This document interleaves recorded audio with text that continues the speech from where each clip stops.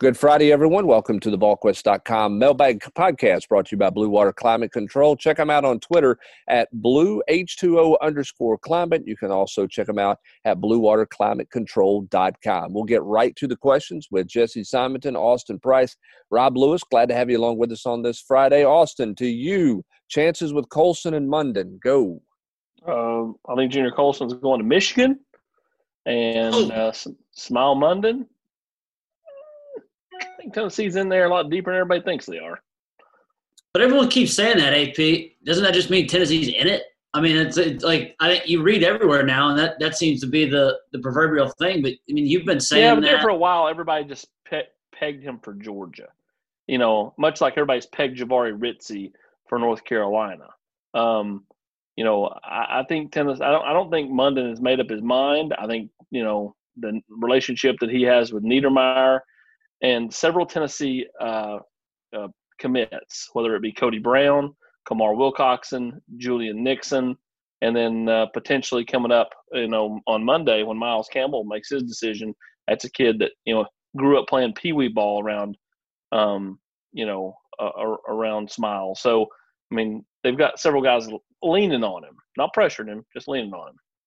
So what you're saying is probably in it deeper than people give them credit for, but they've always been perceived to be in it. Just thought they were trailing Georgia. I think everybody thought he was a slam dunk for Georgia, and I don't think he's a slam dunk for Georgia. Still may go there, right? But not just a lay down like maybe some people had initially thought. Okay, Go Vols 2019. Are we still in a good spot with Ingram Dawkins? Felt like Vols were in good shape until the commitment was pushed back. Do we think Georgia may be the lean since he decided to wait? Do you think the decision for him to not make a commitment means his choice has changed, or is this just a simple situation where somebody's got to him and said, hey, why don't you take your time and make sure you don't have to make a decision right now? He didn't one night go, okay, I'm picking this school, and then somebody called and said, no, pick us. And he said, oh, okay. I think it was exactly what you just said. Hey, don't do it. You need to take your time. Wait and come see us. Give us more time to recruit you. It's Georgia, and it's South Carolina too, because South Carolina knew that they had lost a little momentum with him. It had he, and of course, I guess with any kid, you could totally change his mind. If he decided to go ahead and do it, I would really like Tennessee's chances. I like Tennessee's chances when he said he was going to do it on Sunday.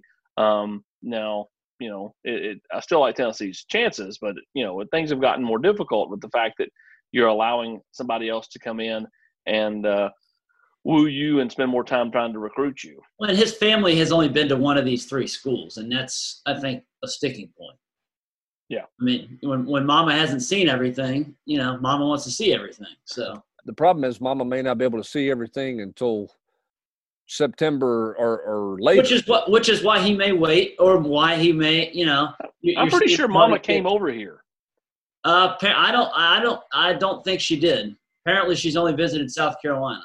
See, when I talked to the kid, he told me his family's been here. So I know his family has. I don't know if the mom, I think, is the ultimate decision maker. But as AP said, though, Tennessee, I think, has a real shot at landing another quality defensive lineman, much like Isaac Washington, who is probably underranked. He's close with Washington. And who's probably underranked. Washington? Yeah. Yeah, I mean, like, just Tennessee views both of these guys as some of the two best defensive linemen on their board. And obviously that the rankings this cycle do not reflect that. Again, this isn't poo-pooing on anybody doing rankings, but again, I look at, who's recruiting him. And Jesse, you talk about Ingram Dawkins when Georgia's calling you, when Will Muschamp's calling you and saying don't do it, that means you're a pretty good player in my book. Much like when Rodney Garner's walking around campus with his iPhone going, here's a Jumbotron, Isaac, here's the academic center. I mean, again, Rodney Garner, whether you like him or you don't like him, dude knows defensive linemen. So, again, I look at who's going after these kids. All right, let's go to Vol Rocker, and I want to go a little bit different question, a little bit different direction with this question. He wants to know what the latest is on JT Daniels, which I think is a fair question. Here's my question to follow up with that. How handcuffed is JT Daniels right now and trying to make a decision on his college future? I think he's trying to see if, what's going to come of this, the transfer rule, whether they table it to 2021, what do they do with it? Because in theory, I guess he could still go back to USC if he's going to have to sit out a year. And apparently that's still on the table. And that's still on the table. Now, I don't think that's his preference. I think his preference is to move on. I've talked to multiple people this week, and they insist Tennessee and LSU are the top two teams. But again, he's not able to take visits. He can do virtual things. I guess he could fly here and just walk around campus by himself and not ever meet with anybody. But I mean, how beneficial is that? Maybe it's beneficial, maybe it's not. But I guess in theory that could take place, or he can go to LSU and do the same thing. Could he meet with coaches off campus? I mean, that's kind of a gray area. No, he could not meet with them off campus. He could fly to campus. If he was on his own dime, would that be a violation? Yeah. Yes.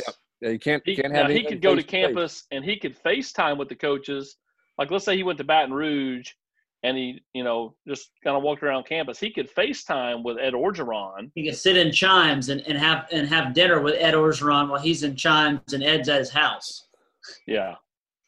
Take the computer and just set it up in front of you. Here would be my question though, and again, at LSU, Tennessee, I think most people believe that they're the top two schools. If you don't know for sure he's going to be eligible, is he got the same attractiveness to those schools as he would be if you knew for sure he was? That's why I wonder if he's a little bit handcuffed, because how much of a priority would he be for Tennessee if he had to sit out this year? Well, I mean, I would think the fact that, you don't, going back 2 months, there was no spring practice. You're not here in June to, watch film, to meet with coaches. I mean, I kind of think that, makes it less of an issue that he wouldn't be eligible, if he's not going to be eligible this year. I mean, how ready can you be if you have 3 weeks of practice in a new system? Well, but then it's less about now if he's not eligible, right, AP, and more about what happens in the future with if you land JT Daniels. How does that impact Ty Simpson? How does that impact Martin? Suddenly the 2022 board is likely going to look a lot different if you have a guy who has a couple years of eligibility, plus you're bringing in Caden Salter this year, and you don't know exactly. The room certainly is going to have, I think, some turnover between now and then, but Mallard could still be here. Shrout could still be here. Jimmy Holiday could still be playing quarterback. So who knows? Yeah, I don't know what it looks like. I think the whole on both sides, for JT Daniel and for schools, I think it's an interesting kind of dance that you take right now, given the fact that he's not even going to be able to come see your campus until July, and if it's a dead period, then who knows what's going to happen? I mean, I just think, and then you don't know if he's going to get eligible either. So I think that's an interesting side note beyond just, hey, where's he leaning to right now? All right, Rob, to you at 423 Volunteer, when will the UT basketball schedule be released? Obviously, football's been headline news and dates and start being affected by the virus, but with basketball being not far behind and the season starting in colder weather, what contingency plans are being looked at? Big potential season for the Vols. Wonder how decision makers are looking at crowd size options for games like Gonzaga, Charleston Classic, etc. Have you heard anything on Tennessee scheduling? Any talk about? Always comes out in August, and I wouldn't look for any big non-conference additions other than the ones that are Gonzaga, Wisconsin, Cincinnati. Don't think there'll be any other big names pop up on that. And talking to people, I mean, just they don't know. I mean, obviously, I think it will be determined based on how football gets handled. I think that will influence a lot of basketball, but talking to some people who I would conservatively say are very close to the situation, they don't know what crowd size will look like or how that's going to be handled. And I think they've got, obviously that sport's got a few more months to figure it out, so they can wait and see what happens with the NFL. They can wait and see what happens with if Major League Baseball ever decides to play, and then obviously college football, as you mentioned, NBA. NBA will be playing before college and preseason, and there'll be a lot more data out there. Yeah. All right. UT Clause 5, with the upcoming NIL changes and students being able to monetize their social media presence, do you see more recruits taking the Pied Piper role like Wilcoxon has and build up a massive social media following while still in high school amongst their team fans and make money off that group later with influencer type opportunities while on campus. I don't think social media is going to carry a ton of dollar signs for recruits out there whenever this goes into effect. Maybe some, but I just don't know that specific social media following. You know, I mean, does it help their branding before they get to college to give them an opportunity? Sure. And I used the example. I mean, Zion Williamson had 1 million followers on Instagram when he was coming out. So I think he could have been set up more than anybody we've ever seen before. But I don't know that you're going to see a lot of guys making money off their Twitter after they commit to that particular school. They're going to make more, money off of, get a sponsorship with somebody because of their following within that school's Twitter following. That's just my opinion. Yeah, The Athletic did an interesting study on this about a week or 10 days ago. And there is some evidence that if you have a massive following, particularly on Instagram, these athletes, I think, would get some significant compensation, but that's going to be few and far between. Kamar Wilcoxon, who has, 15,000, I don't know exactly how many Twitter followers he has. The likelihood, to Hubbs' point, is that he's actually more likely to almost build off his name in his own local community, where a bank or a whatever, future Tennessee star Kamar Wilcoxon is promoting something, in somewhere in Georgia. And then maybe he has some sort of similar, deal here in Knoxville. And so I think for the stars, the guys who are some of the top 10 players in the country who can amass these giant followings, perhaps they, especially probably in basketball, can figure out some ways to monetize it. But overall, I don't think there's going to be a ton of dollars there for guys lower on the totem pole. Even a 4-star like Kamar Wilcoxon, top 250 guy. Right, and I think the issue from the high school kids are going to be what game-changing high school prospect gets a national brand, gets a deal with some kind of national brand out there that could affect his college choice because of his affiliation with that national brand. I think that's going to be one of the big things that comes along whenever the next whoever in whatever sport comes about. How does that affect the college decision? Because they're already attached in with some national brand somewhere, particularly a shoe company, as we referenced and I mentioned a couple of weeks ago. I think you hit it with a guy like Zion, Hubbard. I think it'll be more common in basketball because they're going to be just 1 year removed from being professional athletes, as opposed to football, where I think it's more rare. I don't think you're going to see many kids like Zion, with 1 million followers when they're 18 years old. Well, and there's more personality in basketball because it's not behind a face mask. Yeah, no helmets. So you know those kids, their personality as a high school player, whereas they're just more of almost a camp number type deal, if you will, from a high school football player heading into the college ranks, unless you're a diehard recruiting follower. All right, let's get to the next question here. Any rumblings out there that there will be an extended camp since spring was canceled, say starting mid-July? Who's got the best chance to step up and replace Juwan Jennings? Will Tennessee be better on both sides of the ball this year? Guys, in my conversations and everything I've read and talking to people, the 6-week thing seems to be the most prevalent deal when you talk about an extended camp. Everybody that I talk to and you read about seems to be – that's the one thing that the Power 5 conferences seem to be almost unified about in this, is if it gets back started, that they need a 6-week training camp. Not 6 weeks of hitting every day, but, some OTAs to kind of make up for the loss of spring practice before you get into your traditional, 3 or 4 week camp.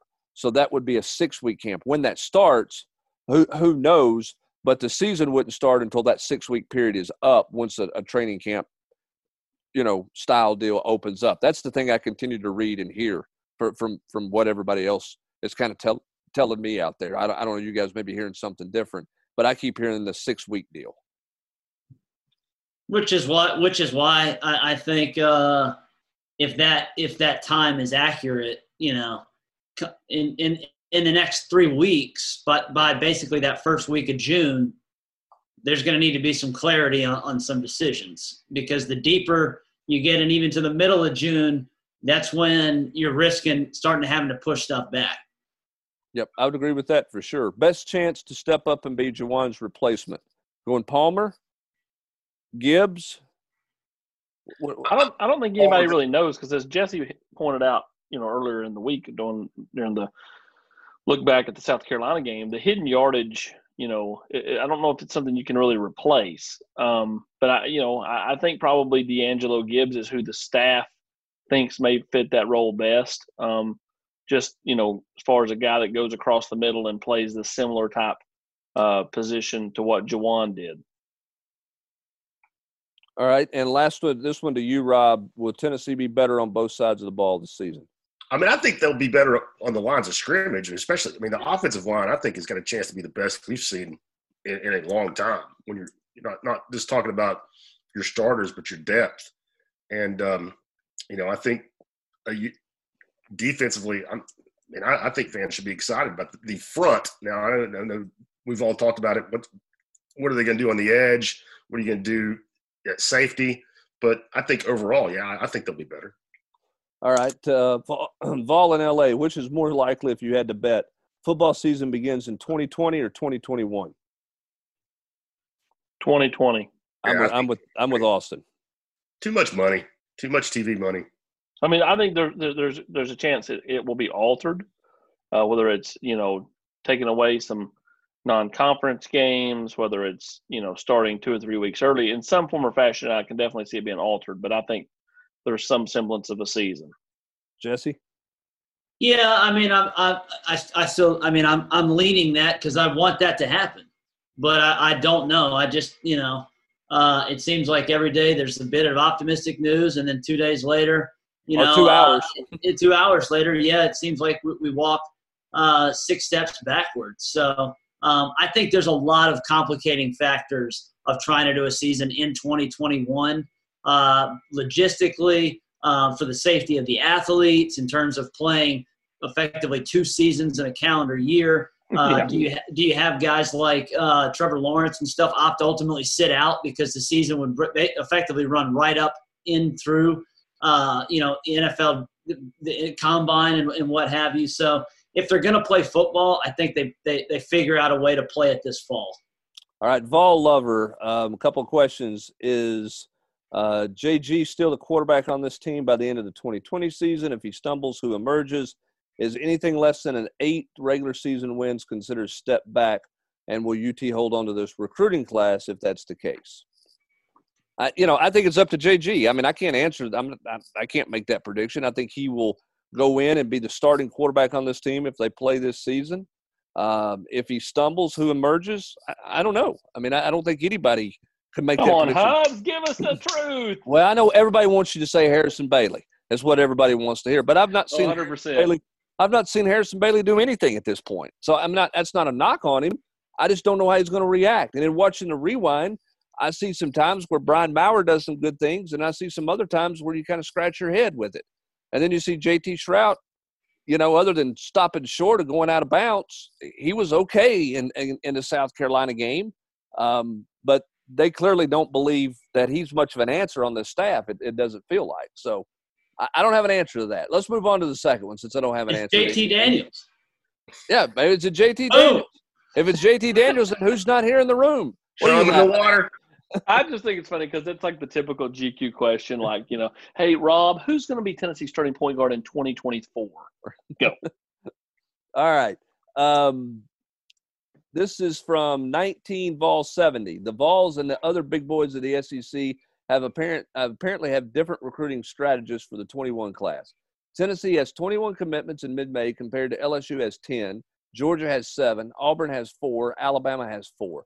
What are your thoughts on the differences in the 21 class strategies in terms of assembly? Why has Tennessee got 21 and nobody else hardly has double digits? Well, it's not like Auburn didn't push to get Dylan Brooks. It's not like, that Florida wasn't trying to hold on to Kamar Wilcoxon or whatever else. Tennessee's taking the strategy of let's get them in the boat.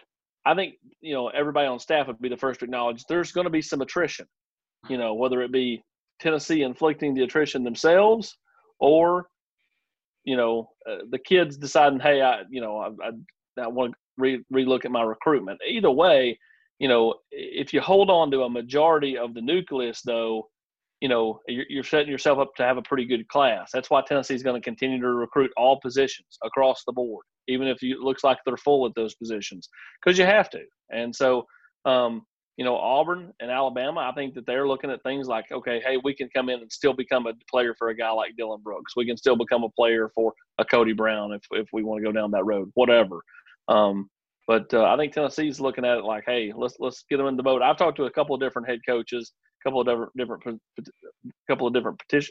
position coaches, and to a man, that they don't disagree with Tennessee's strategy. I mean, get them while you can get them. Well, and that's the thing. I mean, Tennessee already kind of had a baseline of commits before this binge started. Several guys who'd gotten in the boat, and then if my math is correct, I think they've had 14 guys jump in since the NCAA mandated recruiting stoppage, moratorium, which is obviously more than all these other schools. And a lot of it is a combination of what AP was just saying. I mean, it's, they've used the momentum to their advantage. They're taking guys and they're saying, hey, we'll figure it out. And they're definitely leaning on some guys to say, hey, now's the time. You want to get in, you better get in.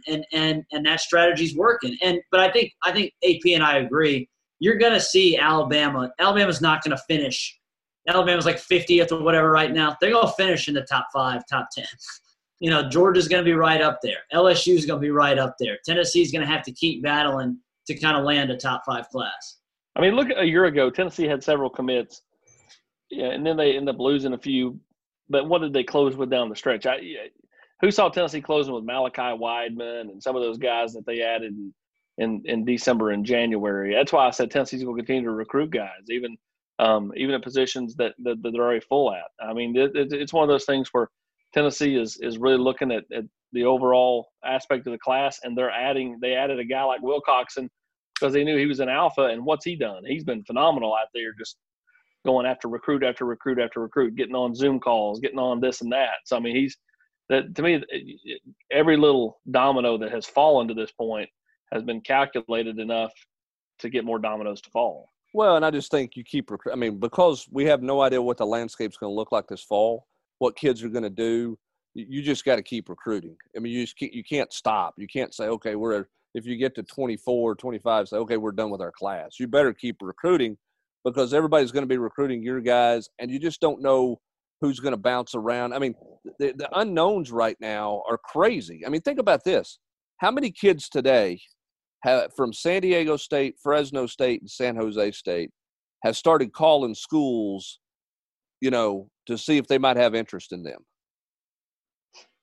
Because, they're not going to go to a campus this fall. So the perception they have is they're not going to play football.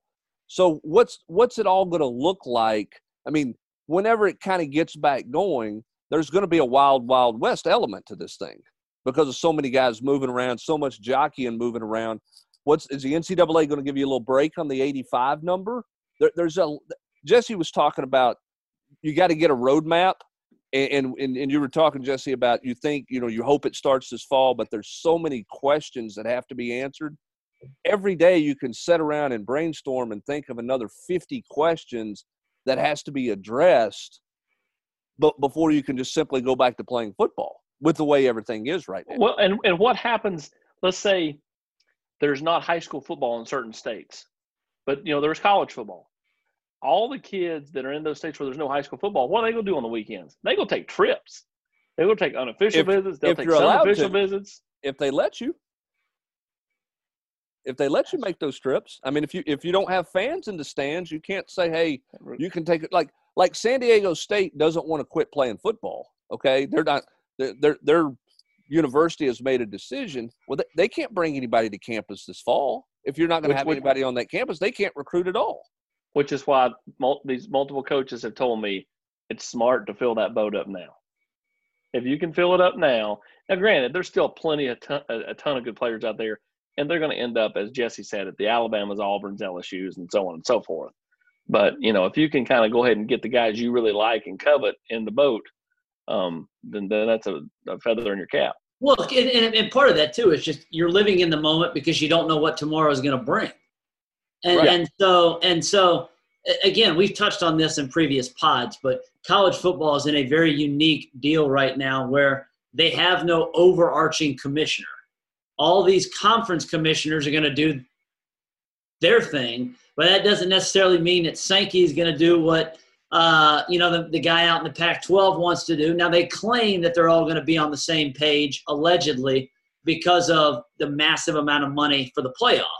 But we'll see. We'll see how that plays out. It's also, again, I continue to maintain, and this is just my opinion, but we're kind of at the Spider-Man meme right now with all this stuff, where everyone's pointing their finger at each other and seeing who's going to kind of click first. Because, I think most people were hoping that, baseball would come up with a plan, but the players are kind of like saying, well, we don't know. The basketball players now are allegedly pushing, but those are professional athletes. How that trickles down then into collegiate athletics is still I think it's still to be determined. And these next, like we said earlier, these next 3 weeks, I think are going to be huge in terms of a timeline for the future. And Rob, don't you think a lot of people are going to be watching just TV numbers for like NASCAR this weekend? I know NASCAR is a vastly different sport than a team sport, but when TV numbers start coming out, I just think that that's going to capture the attention, particularly of the professional sports, of some people saying, hey, yeah, we need to get back to action here because there's money out there. There's going to be some money available in the TV revenue side of things, and we just can't stay shut down. Yeah, I think money is going to drive it all. I mean, right. I mean everything. I don't know what the crowd situations are going to look like, but the TV money is the main reason I think college football is going to happen, and certainly NFL football. I mean, who's greedier or more business driven than an NFL owner? I mean, you're talking about Fox, NBC, ESPN, Budweiser, Honda, Chevrolet.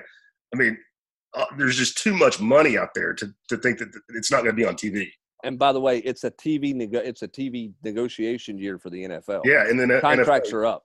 Which is why too, but I will say this: what complicates like even the comparisons of the NFL to college football? The NFL's having discussions about almost doing a similar NBA quarantine thing, where they all go to Dallas or like the crazy 4 high school football fields and playing some crazy rotation without fans. And that's not going to happen in college. You just can't do that; it's impossible. And so, what one does that mean the other can replicate or? It's sad, but there's just a lot of unanswerable questions right now. And hopefully with time, we'll know a little bit more and have more transparency and clarity about, what's going to happen. And this has entered my mind several times. Is there a moment where a group of players stands up and says, I'm not getting paid, so I'm not playing with the risk of any of this stuff? Because, that there's kids that think in those terms. Sure. On the college athlete, I don't think there's any doubt about that. And again, that's the other thing that's complicated out there in all of this moving forward. So we'll see what it looks like in the next. You're seeing baseball players who make millions of dollars standing up saying that. It's not hard to believe that some college kids who make no money would do the same thing.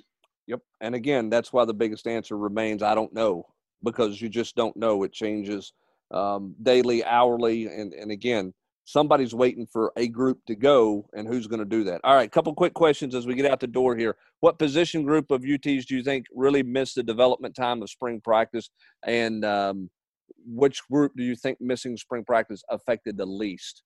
Quick, rapid answer. I think they really missed linebacker and tight end. Yep, 100% agree with that.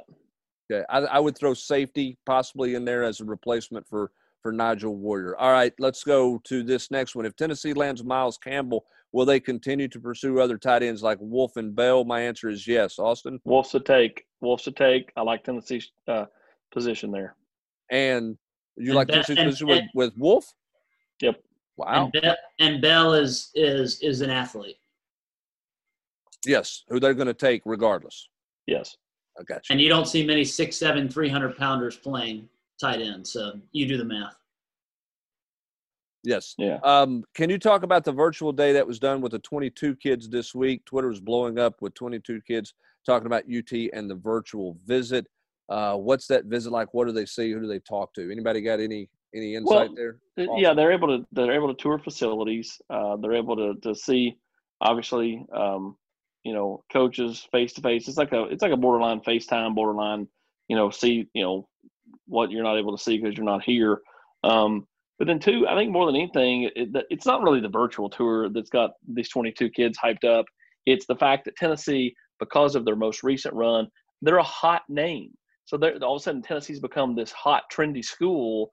And instead of like, it's the in-state Tennessee, all these kids are now like, oh, Tennessee, yeah. And then it's the orange emojis and so on and so forth. They see what's happening in the 21 class, and it's kind of ignited and jump-started what is a massive year in state with the 22s. I mean, you talk about some really top-end players, really good wide receivers, some linebackers, obviously, Dallin Hayden, whether he plays DB or whatever, it's not great along the line of scrimmage. There's a couple of decent linemen, but it's not super deep. But overall players reminds me a lot of that T. Higgins class that had so many skill guys like Jacoby Stevens, T. Higgins, Amari Rogers, all those players. All guys right. Had some great Tennessee careers under Butch Jones. Last question, and Rob had to get one in. Last question out the doors for you, Rob. I know that Tennessee is in on Chandler and Banchero. Realistically, what's Tennessee's chances of getting both? I understand Banchero is a harder pull, family ties, etc. How high up the list is Tennessee for him?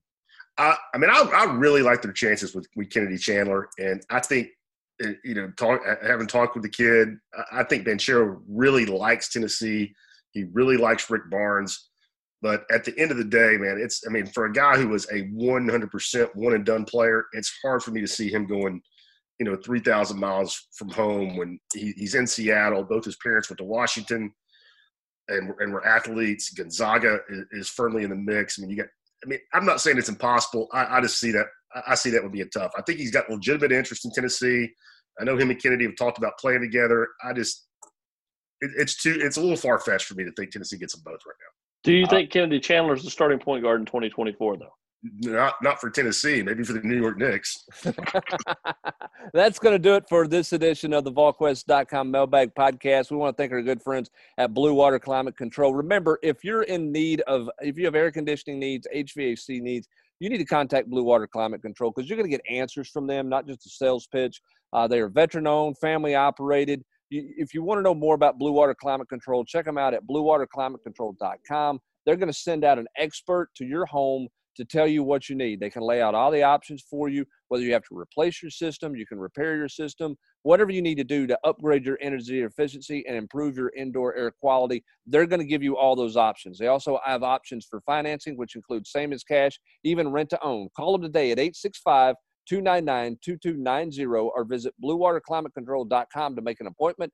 Blue Water Climate Control is an authorized dealer of American Standard Heating and Air Conditioning. For Jesse Simonton, Austin Price, and Rob Lewis, I'm Brent Hubbs. Thanks for joining us. Have a great weekend, everybody.